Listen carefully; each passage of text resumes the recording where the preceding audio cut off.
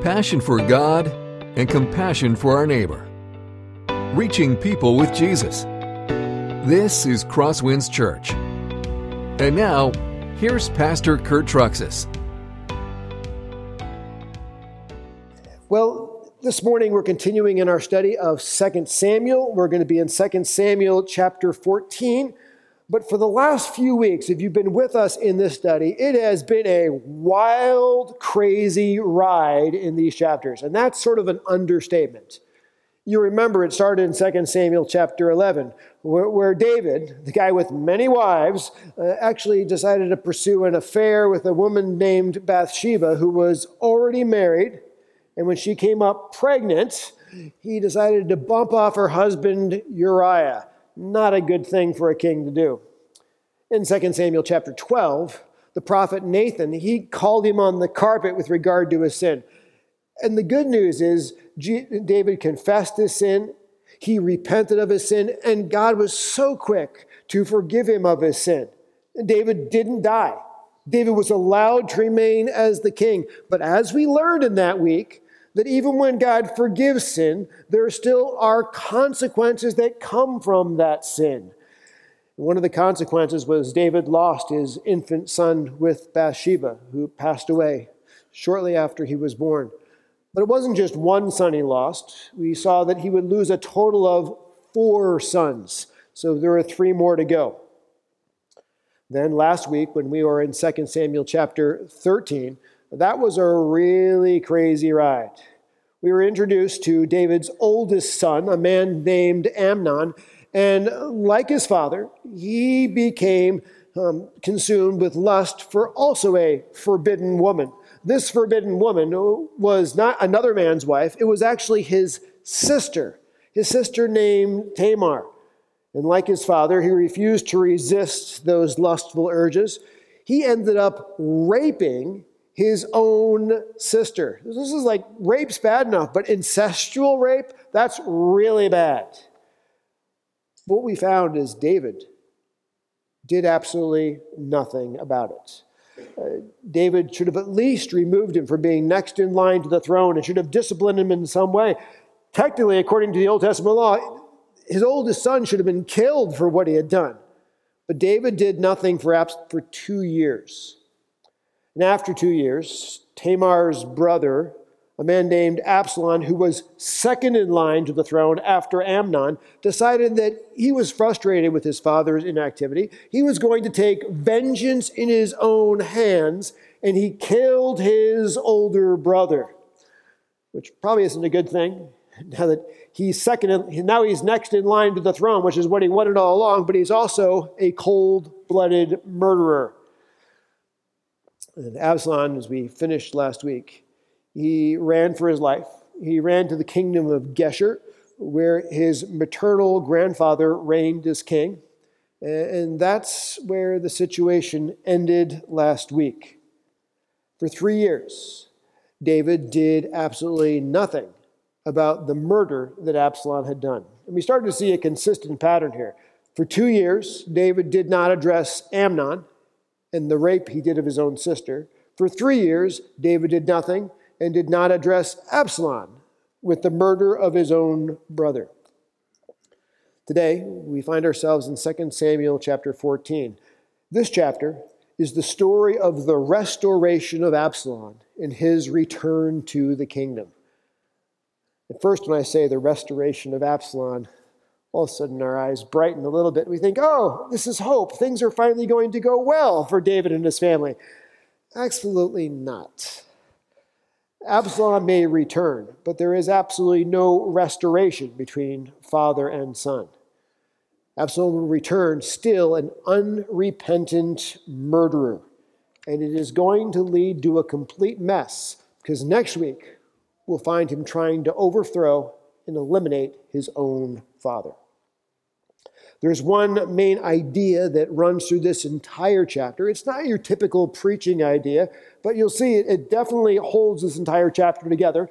I put this on the top of your outline as a bullet point.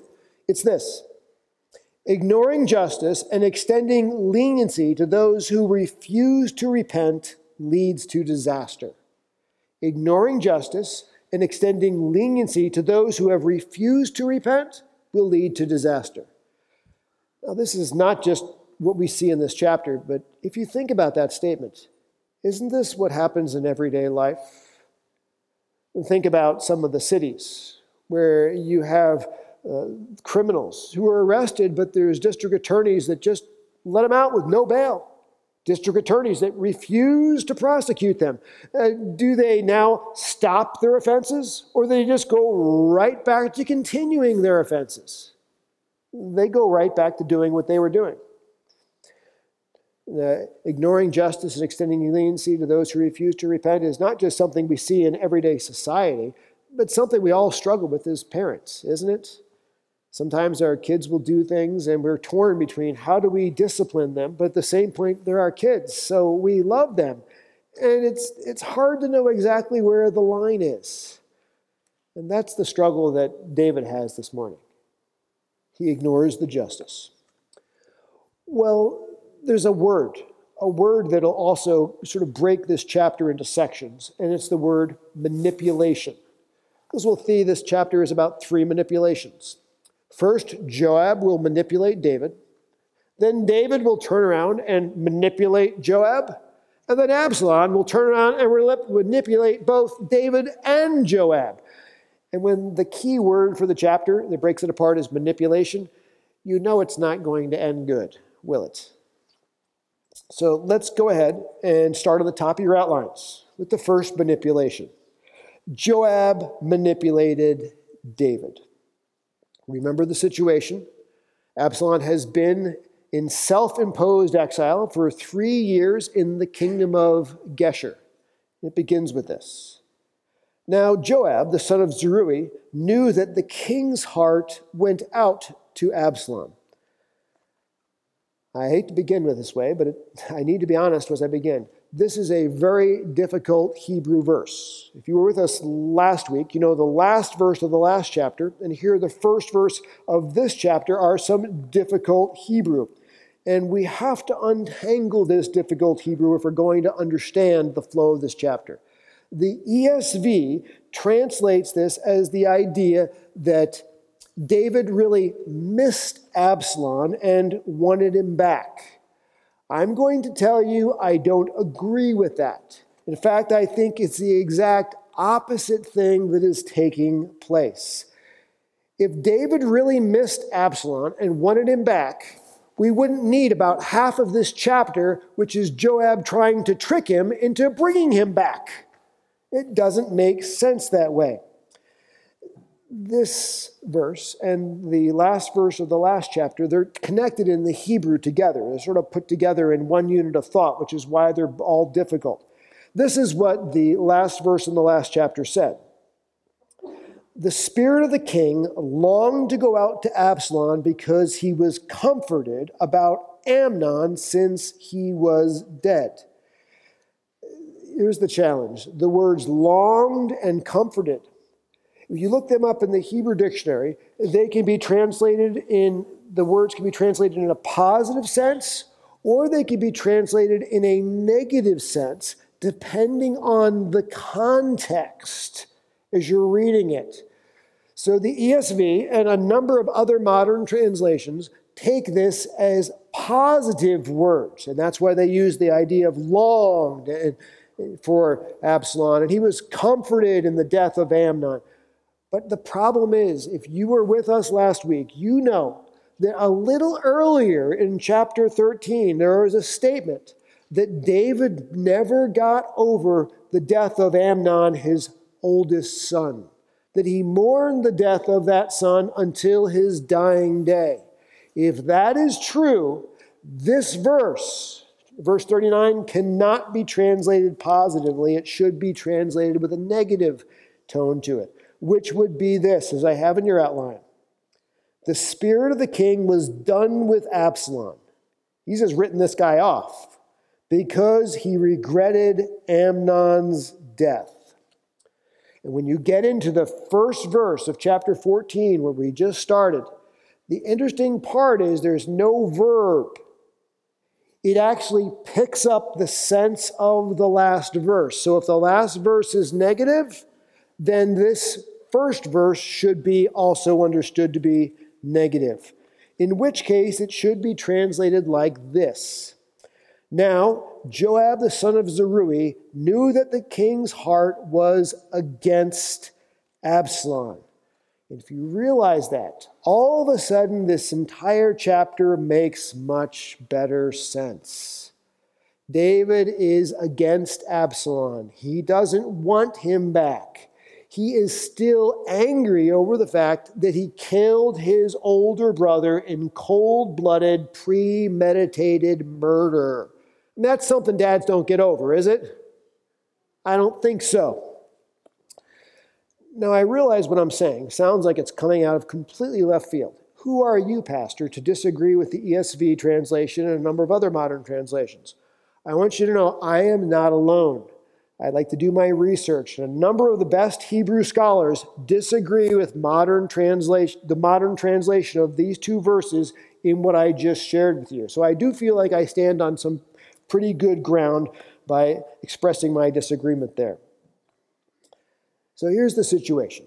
Joab sees the ongoing anger that David has towards Absalom, his son. But he realizes that Absalom, his son, is next in line for the throne. And when it comes to succession, it's going to be a real mess unless David and Absalom somehow can make this relationship work, and unless David can somehow restore Absalom, things will not go well. Incidentally, we'll see that Absalom is a very popular guy. And a broken relationship between father and son actually doesn't tend to work really well for David as well. I also think Joab had a little personal history that played into this. If you remember earlier in the books of Samuel, Joab, at one point, and Joab is the commander of David's army, he murdered Abner, the commander of Israel's army, in cold blood, unprovoked. Joab was restored to his position and continued to serve as the commander of David's army. He looks at Absalom and says, he murdered his brother, but I think I can understand why he murdered him. After all, he raped my sister, or he raped his sister Amnon. I think that Absalom should also be restored to his position, just like I was restored to my position. Incidentally, just so you know, when we get a little further into this book, when we get to 2 Samuel 18, Joab will radically change his mind. In fact, Joab will be the one who actually takes Absalom out and kills him. But at this point, Joab is for Absalom. He's pro-Absalom. And he's going to devise a plot to manipulate David from being against his son to softening his heart towards his son. And Joab's thinking, I remember Nathan the prophet. Remember Nathan the prophet called David out on his sin with Bathsheba, and he didn't do it directly. He told David a story of the rich man and the poor man, the little ewe lamb, and that story tended to work to soften David's heart. So Joab says, maybe I should make up a story that I can use to soften David's heart. And that's what he does. And Joab sent to Tekoa and brought from there a wise woman and said to her, now pretend to be a mourner and put on mourning garments. Do not anoint yourself with oil, but behave like a woman who's been mourning many days for the dead. And go to the king and speak thus to him. So Joab put the words in her mouth. Tekoa is a region about 10 miles south of Jerusalem. Nobody that David would know would be down there. And Joab finds what's called a wise woman. Now, at first, that sounds like a compliment. It's actually not. That word wise is sort of the same word that was also translated as crafty in the last chapter. Remember a guy with crafty words in the last chapter? His name was Jonadab. Jonadab was the guy who came up with the trick so Amnon could rape his sister. Jonadab was the guy who was involved in the plot by Absalom to murder his brother. The introduction of another person who is crafty with their words and good at manipulating people is not a good thing. Because this is what the lady is going to do. She's going to try to manipulate David with her words. She's going to play on his heartstrings, if you will, into having him make a very foolish and very unwise choice, choosing to bring his unrepentant, wicked son home. Now, the story that she's going to tell to David actually is the longest and most complex story in the entire books of 1st and 2nd Samuel. We're going to move through it rather quickly. I'll try and explain it as we go. It's actually not that hard if you just break it into chunks, but you'll see how her story goes. When the woman of Tekoa came to the king, she fell on her face to the ground and paid homage and said, "Oh, save me, O king!" And the king said, "Well, what is your trouble?" Now remember, the story she's going to tell is completely fictional. It was given to her by Joab. She is just, at this point, a really good actor. And she's playing the part of a poor, oppressed widow, which when you come to the king and ask the king to save you, that's the kind of thing that kings like to do, right? Save poor, oppressed widows. So it plays right into David. She answered, "Alas, I'm a widow. My husband is dead, and your servant had 2 sons. And they quarreled with one another in the field. And there was no one to separate them. And one struck the other and killed him. And now the whole clan has risen against your servant. And they say, 'Give up the man who struck his brother, that we may put him to death for the life of his brother whom he killed.' And so they would destroy the heir also. Thus they would quench my coal that is left, and leave to my husband neither name nor remnant on the face of the earth." This widow claims, "I had 2 sons, and they got into a fight." And by the way, if you have 2 sons, don't they get into fights sometimes? Don't they get a little bit angry sometimes? Well, she says they got into a fight, and one accidentally killed the other one. And now the clan wants to kill the remaining son to take retribution for the murder that he has done, which incidentally sounds like a good and biblical thing because there is a passage in the Bible, for instance, Exodus 21:12. "Whoever strikes a man so that he dies shall be put to death." But she claims, "I have mitigating circumstances that should change that." And here's her circumstances. If they killed her remaining son, there would be no heir. There'd be no place for the family property to go. So the property would be reabsorbed into the general community, which means everybody gets a piece of her property. And so they have a motivation to try and get rid of this final son because they actually get something out of it.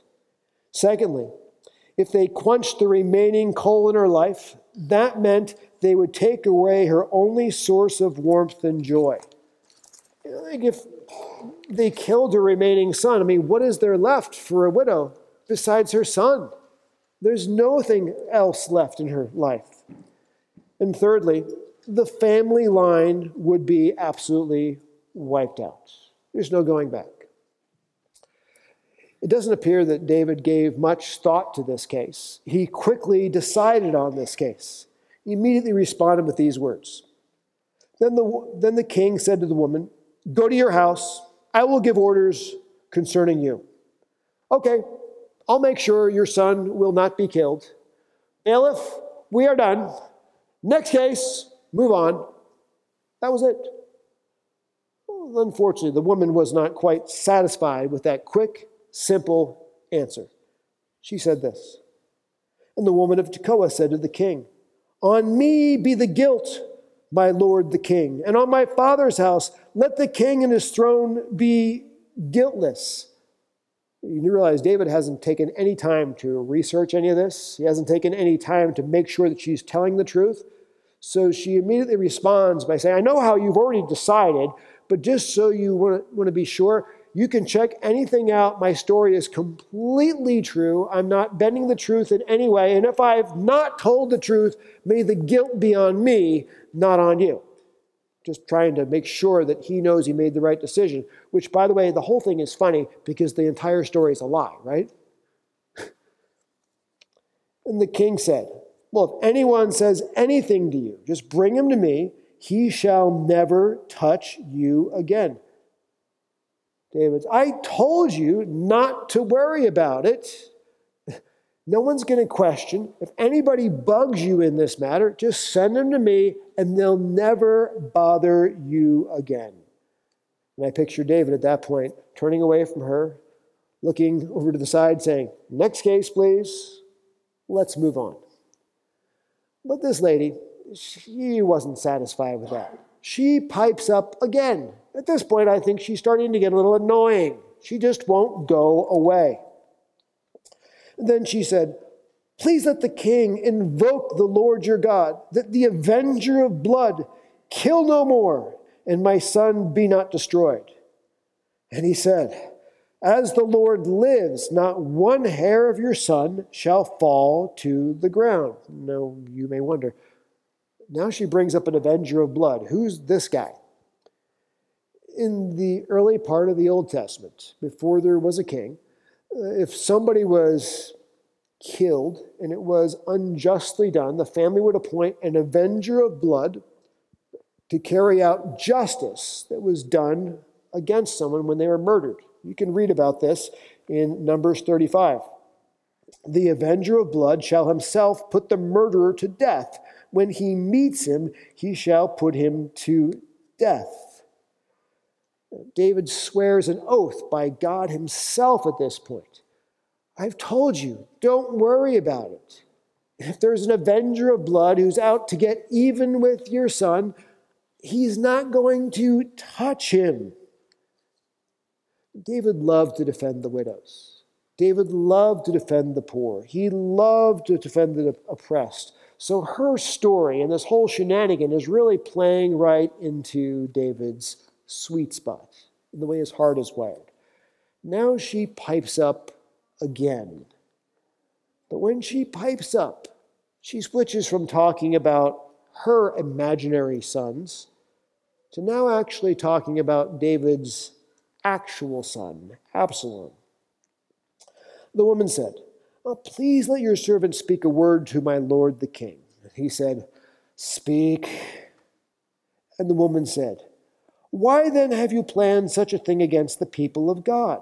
For in giving this decision, the king convicts himself, inasmuch as the king does not bring his banished one home again. We must all die. We are like water spilled on the ground, which cannot be gathered up again. But God will not take away life, and he devises means so that the banished one will not remain an outcast.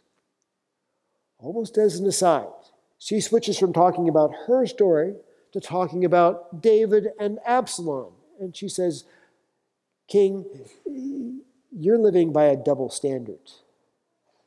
My son killed his brother. My son deserves to die, yet you have set him free and allowed for him to come home. But your son also killed his brother, but you haven't set him free, and you haven't allowed him to come home. Her purpose in her story is to guilt David, to manipulate David into restoring Absalom, his son. And her guilting worked. It really touched David's heartstrings. And then just as fast as she slipped into accusing David of living by a double standard, she slips back under cover of being a poor, oppressed widow. And now I have come to say this to my lord the king, because the people have made me afraid. And your servant thought, I will speak to the king. It may be that the king will perform the request for your servant. For the king will hear and deliver his servant from the hand of the man who would destroy me and my son together from the heritage of God. And your servant thought, the word of my lord the king will set me at rest. For my lord the king is like an angel of God to discern good and evil. The Lord your God be with you. I'm done. So you notice how she does this? She ends this little conversation with all kinds of flattery of David. Just put the icing on the top. Oh, you're such a smart and good and wise King David. But at this point, David's starting to figure things out. This seems all too weird. Then the king answered the woman, do not hide from me anything I ask you. And the woman said, let my lord the king speak. And the king said, is the hand of Joab with you in all this? And the woman answered and said, as surely as you live, my lord the king, one cannot turn to the right hand or to the left from anything that my lord the king has said. It was your servant Joab who commanded me. It was he who put all of these words in the mouth of your servant. In order to change the course of things, your servant Joab did this. But my Lord has wisdom, like the wisdom of the angel of God, to know all things that are on earth. Yep, you figured it out, David. Joab put me up to all this. He gave me the story. But still, the story worked. David's heart was pricked. David felt convicted that while he was freeing another woman's son from murder and letting him come home, he was not freeing his own son from murder and restoring Absalom at home. Now, in a moment, David is going to change his mind about bringing his unrepentant son back. But before we go into that part of the story, I want to pause and look at her story and see if it was really a parallel to the story that David has with Amnon and Absalom, his own sons. Is this guilting that she put on him to try and change his mind actually fair? Now, the story was similar to David's situation, but it differed in important ways. Here they are. Number one, in her story, one brother unintentionally killed the other, which was manslaughter. Absalom committed cold-blooded murder. They are different in a big way. In the Old Testament, if you unintentionally killed someone, you could flee to what was known as the city of refuge and find safety if you stayed in the city of refuge.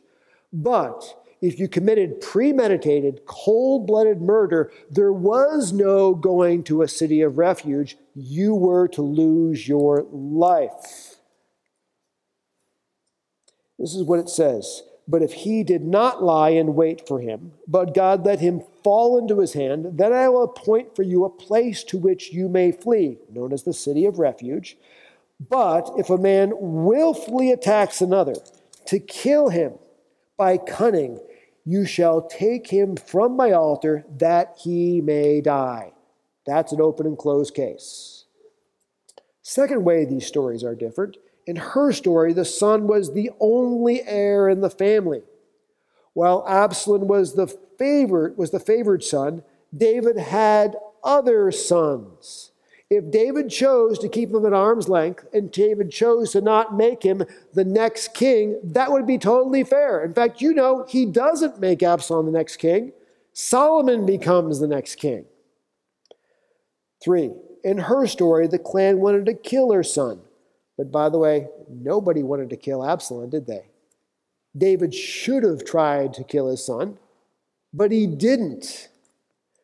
In her story, she spoke of God devising ways for the banished to return. Well, this is true, but it is only for those who are repentant and forgiven.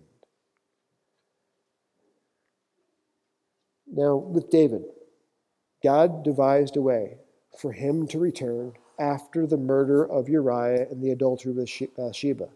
But that was because he was repentant. Then God forgave him, and God didn't take his life from him. and God allowed him to remain as king because he repented. Absalom has no interest in repentance.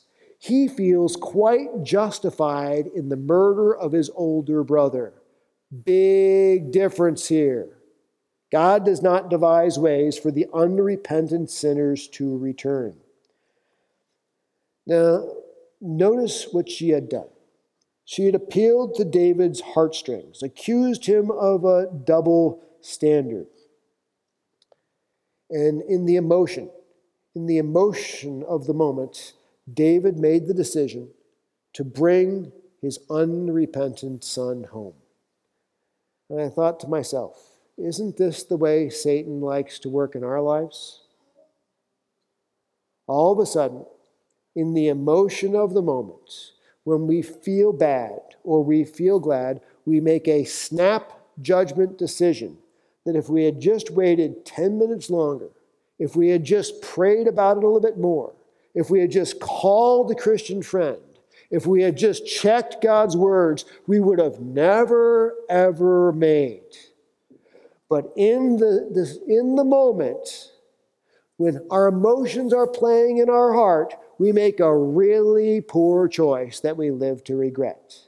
That's what David does in this moment, and that's what we do in this moment. So the simple application is when you feel that you want to make a decision and you're not too sure if it's the right decision because you're emotionally making it, stop, pause, think, walk away, pray, talk to a friend so you don't regret it. So here's the decision David makes that he regrets. Then the king said to Joab, "Behold, now I grant this. Go, bring back the young man Absalom." And Joab fell on his face to the ground and paid homage and blessed the king. Yippee! And Joab said, "Today your servant knows that I have found favor in your sight, my lord the king, and that the king has granted the request of his servant." And Joab arose and went to Geshur and brought Absalom back to Jerusalem. Joab's thrilled. And he goes. But while he's traveling, and David has those 10 minutes to think about the decision he made and the emotions of the moment, he regrets it. And here we go. David now will turn around and manipulate Joab. David knows he can't go back on his word. Absalom is coming to town, but he decides that instead of connecting with Absalom and restoring Absalom, he'll do everything to hold Absalom at bay. Verse 24, and the king said, "Well, let him dwell apart in his own house. He is not to come into my presence." So Absalom lived apart in his own house and did not come into the king's presence. David knew that he had the responsibility as the judge of the nation to execute his son for what he'd done. But he didn't have heart for that. But he also knew it would be completely wrong to free his son after what he'd done. But he didn't want to do that either. So he just pushes him off and keeps him away. Here's the problem. Absalom is now back in town. Absalom's not a good guy. Everybody who doesn't like David, who doesn't like his kingdom, who doesn't like his leadership, now has a rallying point. Absalom. And he's going to start to build a coup right under David's nose. Now we go to the third manipulation. Now Absalom manipulated Joab and David. Before we get into that manipulation, the author of the text wants us to know what kind of a man Absalom was. And this is very insightful. In verse 25, now in all Israel, there was no one so much to be praised for his handsome appearance. Absalom was what you and I would call a beautiful man. Remember, his sister was an extremely beautiful woman. So we have an extremely good-looking guy. Think Arnold Schwarzenegger, not today, but like Arnold Schwarzenegger in his prime when he was doing the movie Terminator, you know, that one? That's what Absalom looks like. And he is a celebrity with the people. David may have shunned him, but the entire nation loved him. Nobody, it says, in all the nation was better looking than he was. He was on the cover of all the magazines. The girls couldn't get their eyes off him, and he knew it. His ego was bigger than this room. Now, if you've been with us in this study for a while, all of a sudden, you might start to say, I think I've heard that before. Somebody who was extremely good-looking on the outside, but who was super corrupt on the inside. Do you guys remember King Saul? Here's what we have. King Saul, 1 Samuel. And he had a son whose name was Saul, a handsome man. There was not a man among the people of Israel more handsome than he. David's son Absalom is Saul 2.0. Extremely good looking on the outside, extremely corrupt on the inside, and also committed to destroying David. Not the kind of guy you should have welcomed back to town. And from the sole of his foot to the crown of his head, there was absolutely no blemish on him. Translated, he was an absolutely perfect male specimen. A complete 5-star physique. Wide lats, big muscular chest, chiseled biceps, completely ripped in his ab section, not a single blemish on his skin, and he had that amazing looking chin that all of the women were drawn to.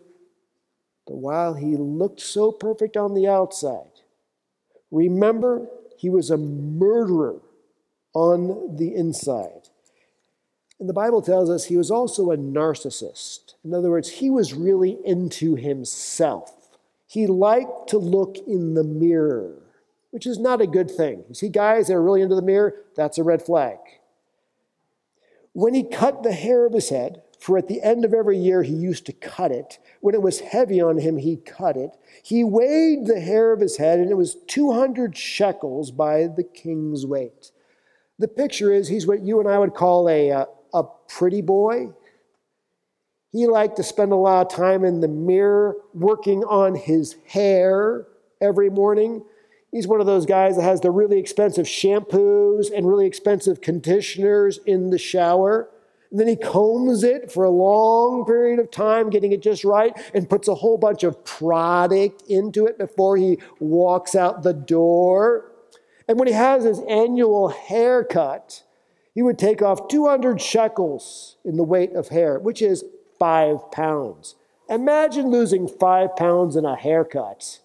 I mean, that's thick, really luscious hair. Paul's laughing over there. Well, the picture we have of Absalom is he looks amazingly good on the outside, but he's totally corrupt on the inside. And it says this: there were born to Absalom 3 sons and 1 daughter whose name was Tamar. She was also a beautiful woman. Well, we're told that he has 3 sons here. By the time we get to chapter 18, when Absalom dies, it says he doesn't have any sons. So what's going on? He had 3 sons at this point, but all of them died as children. So by the time he came to the end of his life, he didn't have an heir. But he did have a beautiful daughter. And the text wants us to know what he named her. Her name was Tamar.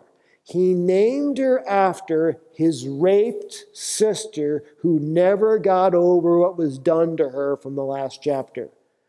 In other words, what defines Absalom's life is what was done to his sister and getting revenge on David for what happened to her.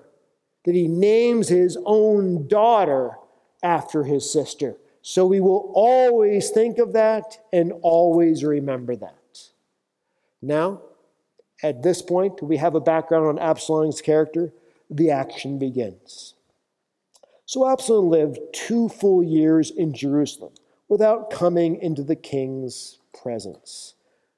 When Joab brought him back, he expected that he would be restored. He would be able to be forgiven for what he'd done, but that's not happened. Remember David, he has this constant technique. Just hold everybody at a distance and do nothing about it. And at this point, it's been 7 years since Absalom murdered his older brother, and he's getting tired. Then Absalom sent for Joab to send him to the king. But Joab would not come to him. And he sent a second time, but Joab would not come to him. Oh, this is interesting. Remember at the beginning of the chapter how Joab was so pro-Absalom? Let's bring him back to town. He's brought him back to town. He's had 2 years to get to know him, and Joab wants absolutely nothing to do with him. Because Joab looked at him on the outside first and thought he was a great guy. But when he got to know him on the inside, he completely wanted to stay away at this point. Absalom is not used to somebody not listening to him and not obeying his command, so this is what he does. Then he said to his servants, "See, Joab's field is next to mine, and he has barley there.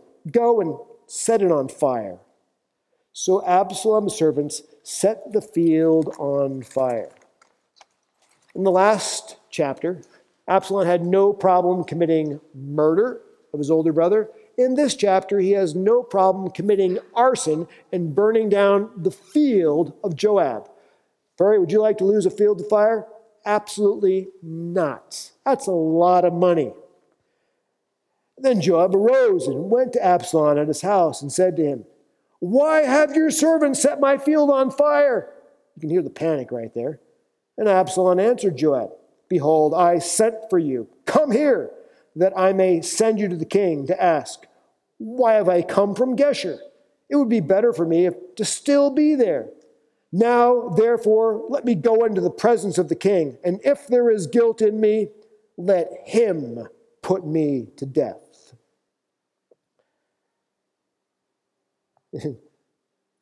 Absalom says to Joab, "Next time when I come, you will call, won't you? One field on fire, I could light another field on fire. So you better learn to listen. By the way, I'm done waiting around. I could have stayed in Geshur. Bring me into the presence of the king, and if I'm guilty, have him put me to death with his very own hand." Do you think David's going to kill his own son? David can't discipline his own sons. Absalom knows it. He's calling his dad's bluff. He's manipulating his father into setting him free. Then Joab went to the king and told him, and he summoned Absalom. And he came to the king and bowed himself on his face to the ground before the king, and the king kissed Absalom. That kiss is what they would do at that time for the king to say, "You're not guilty." But notice, they haven't seen each other for 7 years. This is not a happy reunion. There's no hugging. There's no joy. There's no words. David doesn't say a thing. He just kisses his son to declare him innocent and free of his brother's murder. David was manipulated into doing this. And David will majorly regret doing this, because now Absalom, who's committed to the destruction of his father, is in Jerusalem, set free. And in the next chapter, he will undermine him and try to overthrow him. What are the applications? I put these on the bottom of your outline for you. Number 1, ignoring justice and extending leniency to those who refuse to repent leads to disaster. There's a world of difference between God forgiving a repentant David and David forgiving an unrepentant Absalom. Worlds of difference. Number 2, even if it's been a long time, those who refuse to repent will continue in sin if restored. It was 7 years before this when Absalom murdered his brother, but as soon as he is set free in Jerusalem, he goes right back to his old ways in the next chapter. Number 3, parents who fail to discipline their children will experience trouble. David refused to discipline Amnon after he's raped his sister. He refused to discipline Absalom after he murdered his brother. And the problems don't go away. You can't just ignore the problems. You have to address the problems. If you ignore them, they only get worse. And lastly is this. When we repent of our sins, God forgives us with open arms when we come home. Let me explain. David, when he forgave his son, there was no joy. There was no happiness. There was only that cold legal forgiveness of a peck on the cheek. Folks, doesn't it sometimes feel that maybe God is that way with us?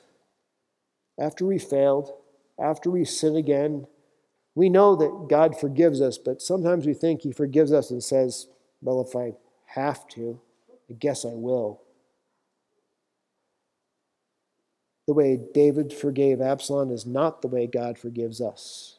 The picture that God has for us comes out of Luke 15 of another prodigal son who ran away from home. And when he came to his senses and he came back, there his father had been looking on the horizon for him, waiting for him. When his father saw him, his father ran to him. His father embraced him. His father put on a special robe and gave him a special ring and killed the fattened calf and celebrated because when his son repented and came home, he was filled with joy. My friends, when we repent of our sin, God doesn't sit there and go, well, I guess I'll forgive you if I have to. When we repent of our sin, he throws his arms wide around us. He holds us tight and he celebrates. And he says, my son was lost, but he has repented and come home. I love you. That, my friends, is the amazing God we serve. Let's pray.